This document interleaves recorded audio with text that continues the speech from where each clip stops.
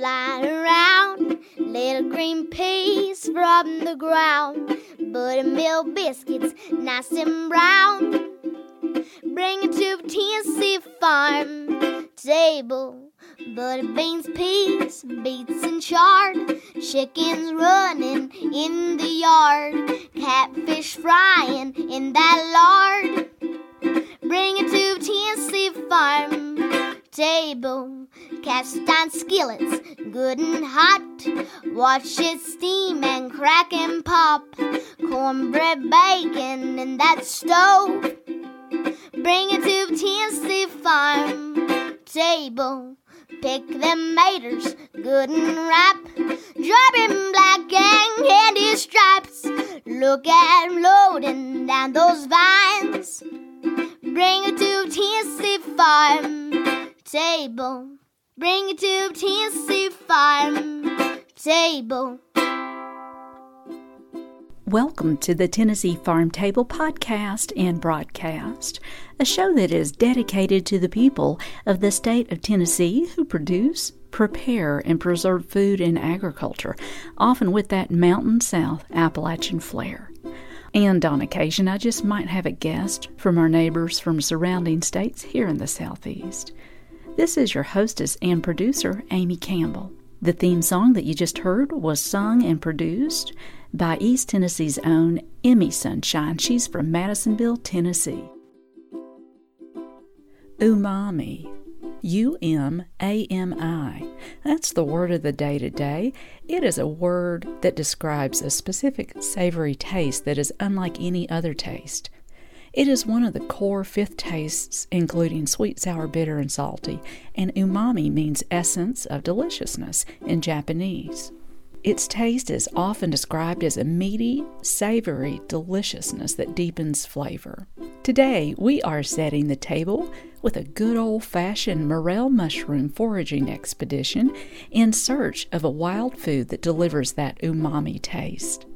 My guests are Chris Berger of Bluestem Hollow in Greenback, Tennessee. Chris was kind enough to invite me on a morel hunt for this mushroom that only appears around Tennessee in a small window of time from late March through the first weeks of April every year. We'll also be joined by Chef Robert Allen today. He'll join us in the kitchen at Bluestem Hollow, and he'll share how he cooks morel mushrooms and the foods that he pairs them with. And we'll also get to hear from author Kelly Smith Trimble. Kelly is an author, gardener, and editor living in Knoxville, Tennessee. And today, Kelly is going to talk about asparagus. Thank you so much for your great company here today. I really, really appreciate you tuning in here with us. So pull up your chair to this big Tennessee table and let's talk about morel mushrooms.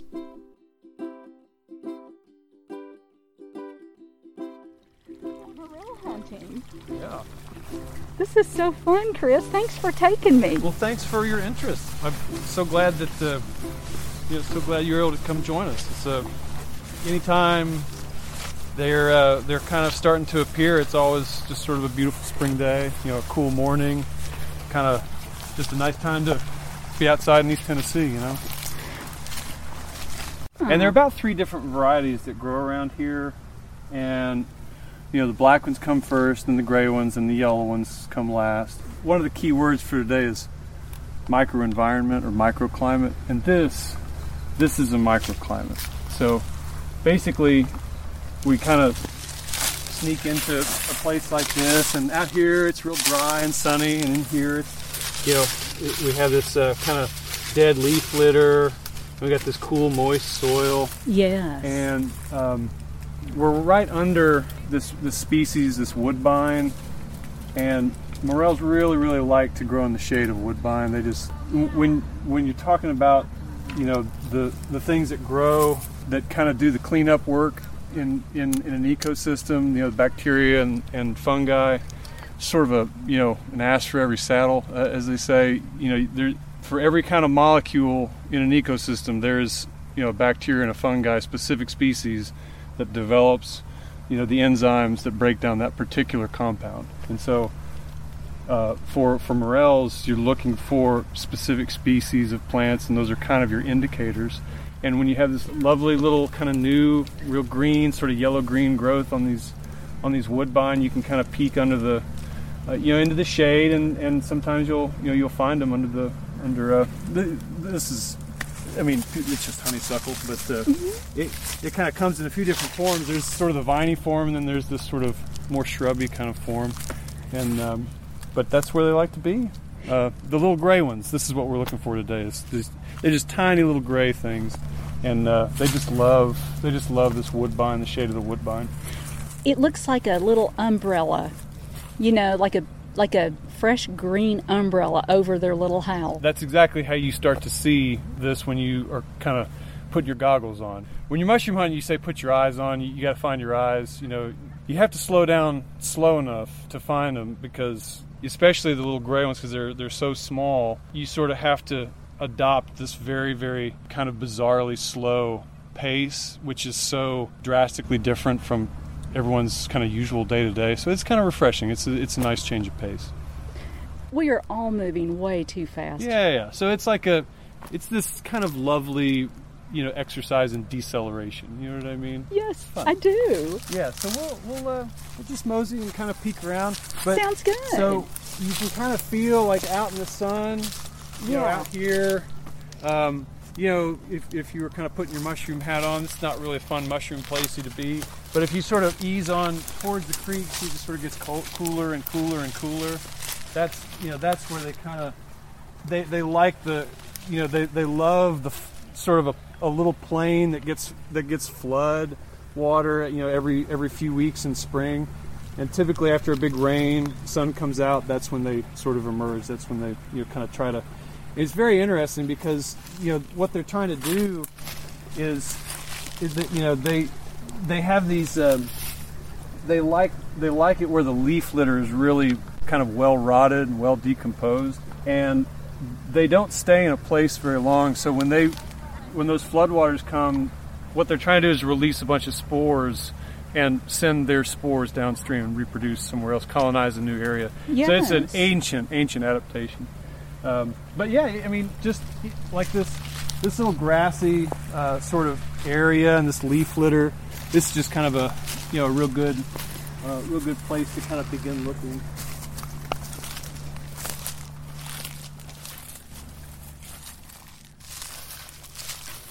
They're kind of camouflaged just like that.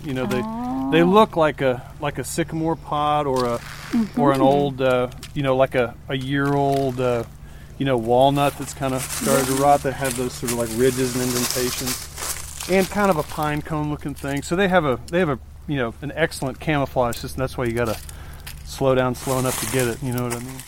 So if you go morel hunting, they're like little progressive waves of different kinds, I guess? Right, yeah. So it happens over about 3 weeks, maybe 2 weeks. It just depends on the rain and kind of how hot it gets and whatnot. Mm-hmm. But basically the black ones will come first, and then the gray ones, and then the yellow ones. And there's some overlap depending on the weather and where you are.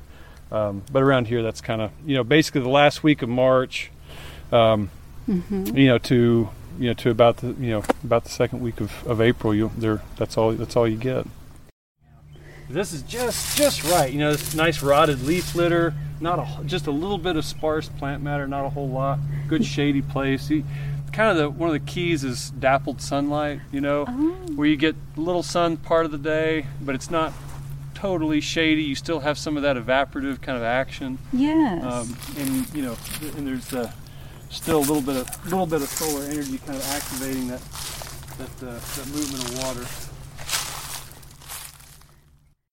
There are a few little things, kind of little cues. The morels, as they kind of grow up in the same crib as a lot of other little things in the woods.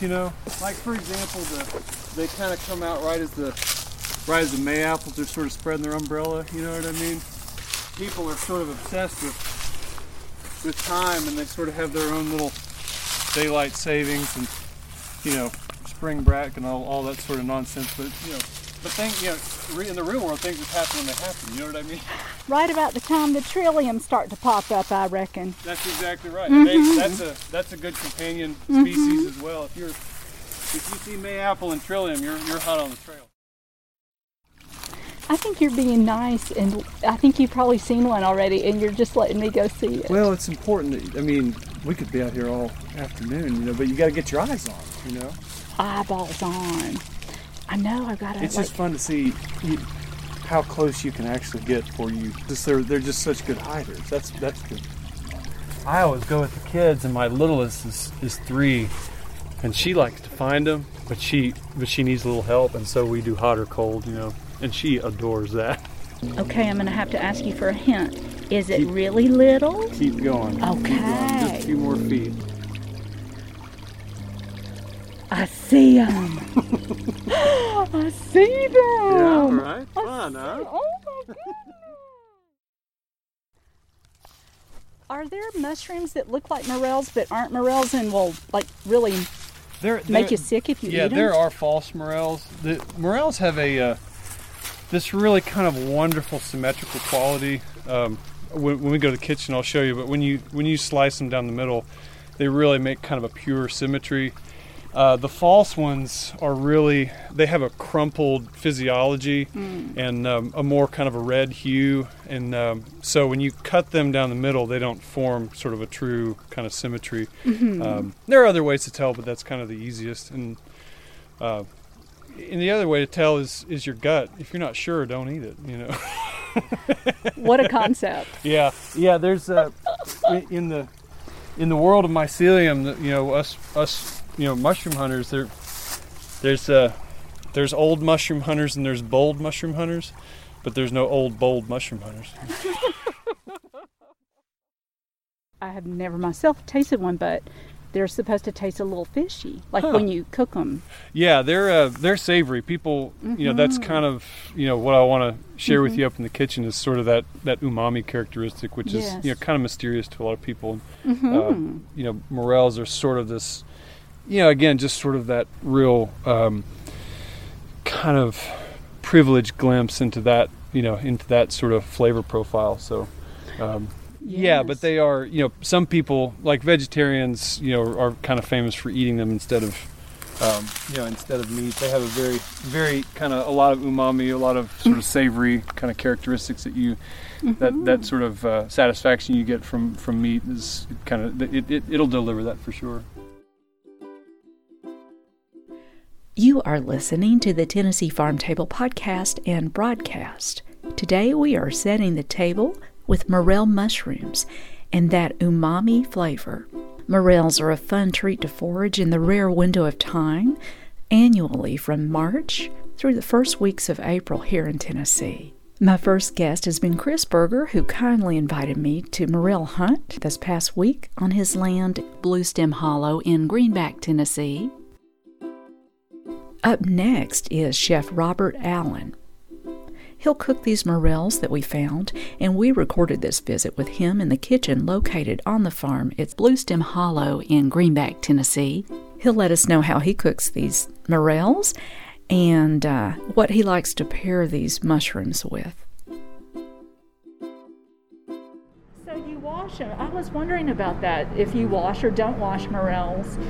What's your thought? I feel like the best way is to just do it kind of gently in a pool of water. Because as you can see, for the most part, they're going to float to the top, but all of the dirt and grit and stuff that you don't want will just sink right to the bottom. So you're left with the good stuff. And a little bit of water will help hydrate them. Oh, that's right. If they're a little dry, then they'll have the benefit of a little bit of water. Do you like cooking with morels? Oh, absolutely. I'd say this area of the country is just so prime, to be able to get these fresh right out of the ground is just a treat that not everybody gets to have around the country, so we're definitely lucky. How would you describe the taste of a morel? It is definitely one of the most earthy flavors, a natural earth flavor that you can come across, and you can kind of taste the nutrients and the value of all of the vitamins that you're getting when you're eating these morels. So much different than just kind of that water taste from a white button mushroom. How do you cook with morels? One of the best ways to preserve kind of the natural flavor and some of that shape that we're going for is just going to be really a nice hot pan. We want to use a nice high temperature cooking oil, a nice high smoke point cooking oil. So we'll even go right into this cast iron that we've got here. So we don't want to let this oil get all the way hot to where it's smoking because it'll start to get a little bit of burnt flavor. Yeah. But we do want to dry these off just a touch, being very gentle, not to break them.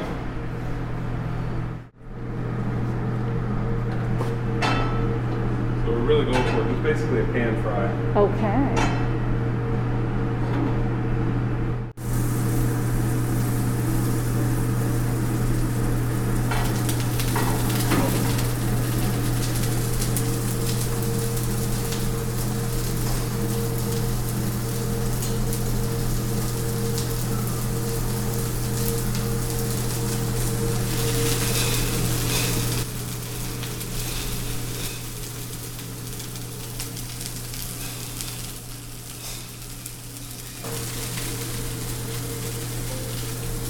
A lot of people have a hard time not fidgeting with the pan, but it's really better to let them set and really actually cook before you start moving them around. People think that you need to have a lot of action and always jumping the pan around and moving it around, but really patience is a virtue when it comes down to it.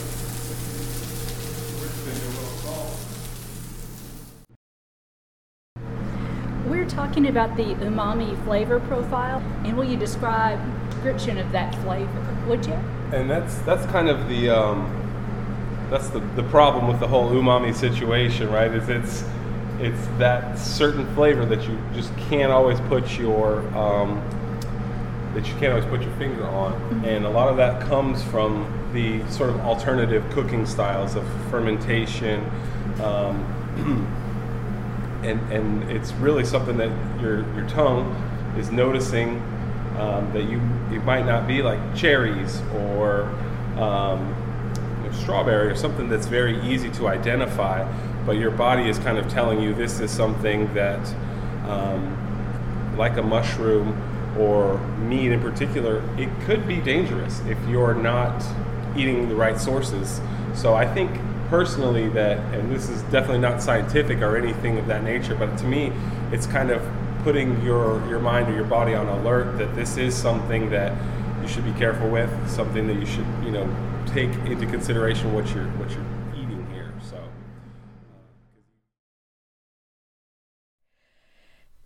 You are listening to the Tennessee Farm Table podcast and broadcast. Today we are setting the table with morel mushrooms and that unique umami flavor profile. These morel mushrooms are a special annual treat to forage in this rare window of time every year from late March through the first few weeks of April in Tennessee. I want to thank Chris Berger and Chef Robert Allen for having me on this morel hunt and cook at Bluestem Hollow in Greenback, Tennessee. And I've placed links and pictures and the podcast of this show and ways to get in touch with each one of my guests on my website, TennesseeFarmTable.com. Up next, author, editor, and gardener Kelly Smith Trimble. Kelly Smith Trimble is an author, editor, writer, and gardener living in Knoxville, Tennessee. She has also been a writer and editor for Southern Living, the National Park Foundation, and Bonnie Plants. And her vegetable garden was featured in the June 2020 issue of Southern Living magazine, and that is some serious Southern woman credibility right there to have your vegetable garden featured in Southern Living. She was born in Knoxville and has spent her life in various parts of Southern Appalachia. And today, Kelly is going to talk about asparagus.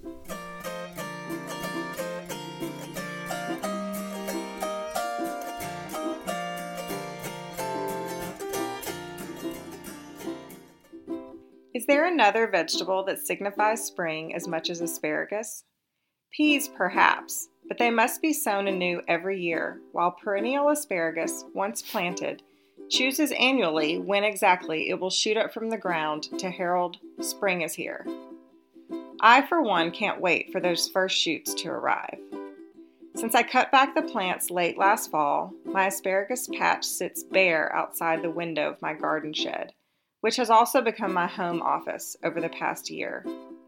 The only color dotting the ground comes from the myriad toys my dog Rufus has dropped there.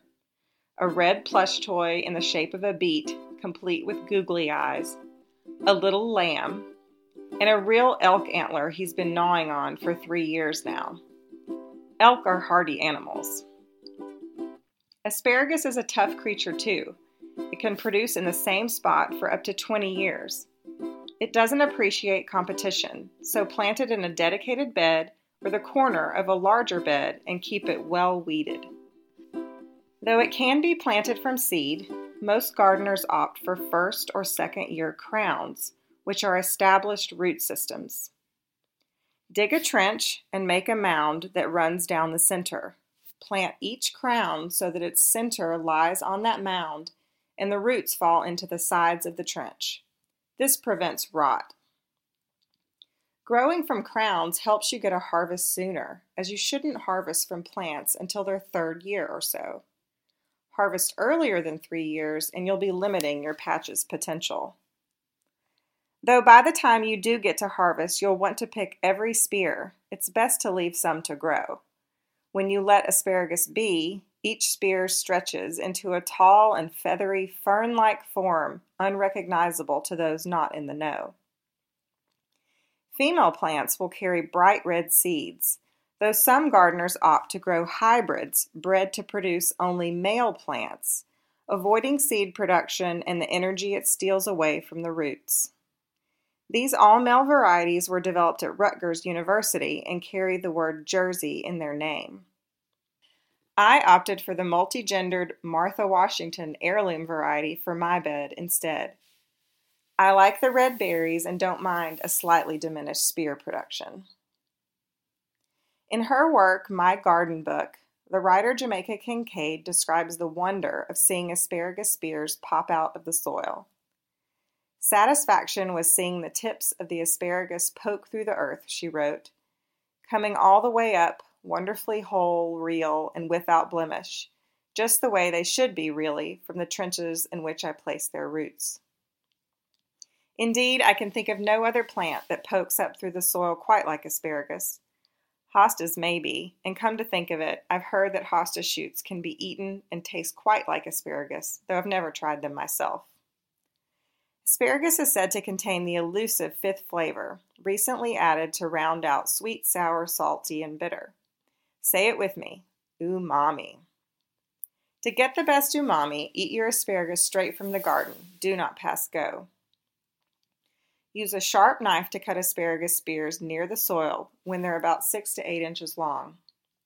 Asparagus from the store is often woody at the end, but garden fresh asparagus cut at the right time won't be. If you do harvest spears a little overgrown, you can snap off the woodier ends. Speaking of woods, way before modern foragers trekked through overgrown urban lots looking for edible plants to post on Instagram, writer and Back to the Lander Yule Gibbons made this plant famous in his 1962 book, Stalking the Wild Asparagus. Asparagus was his first foray into foraging at 12 years old. I suppose this wild vegetable is really no better than the cultivated kind, he admitted, but because of the memories it evokes, it always tastes better to me. It is exactly the same species as the cultivated varieties. Birds long ago scattered the seeds from domestic plants, and now all over the eastern states and in irrigated sections of the west, wild asparagus grows in fence corners and hedgerows. Have asparagus will travel. In a different way, asparagus has traveled with Appalachian author Barbara Kingsolver throughout her life.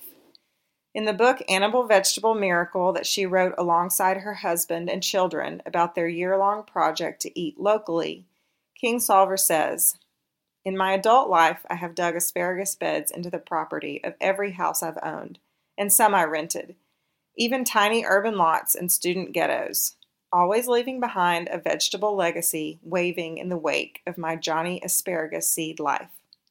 I suppose in those unsettled years, I was aspiring to a stability I couldn't yet purchase."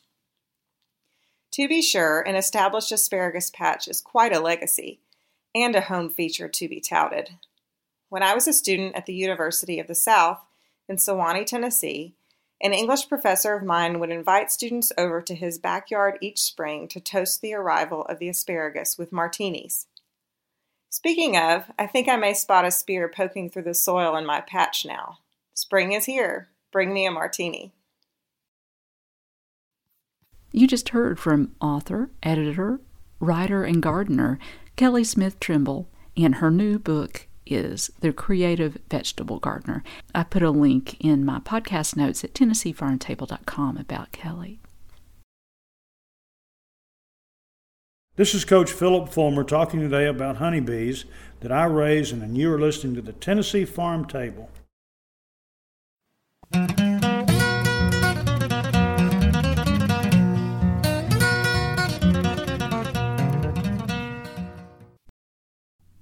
Thank you so much for joining us here today at the Tennessee Farm Table podcast and broadcast. It has been an honor to have your good company. We always love to hear from you on Instagram, Facebook, or Twitter, or through the website TennesseeFarmTable.com.